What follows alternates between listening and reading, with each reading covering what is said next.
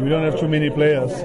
Even if we can say we're taking guys, I don't like the word fringe players. I don't have fringe players. I have one team. Obviously, I know what you're saying when you say that.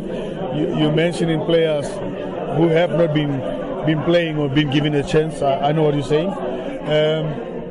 Yeah, it's a chicken and egg story. If you do that and it doesn't come out well, it backfires. You underestimated the opponents. You do that, it works well. It gives you space and injuries from the game of Supersport that is coming on Wednesday. So whichever way you do it or you see it, it's a chicken and egg story. It's got its own positives and negatives. What we need to do is we need to check availability of players.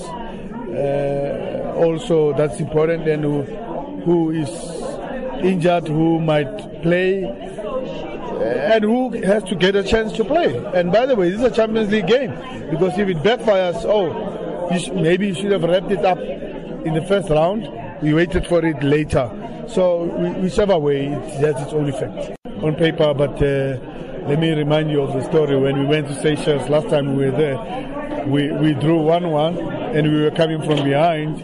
And I remember Kama saved us in the 80th minute to equalize. We were under stress. Okay, we sorted it out in South Africa, but we are under stress.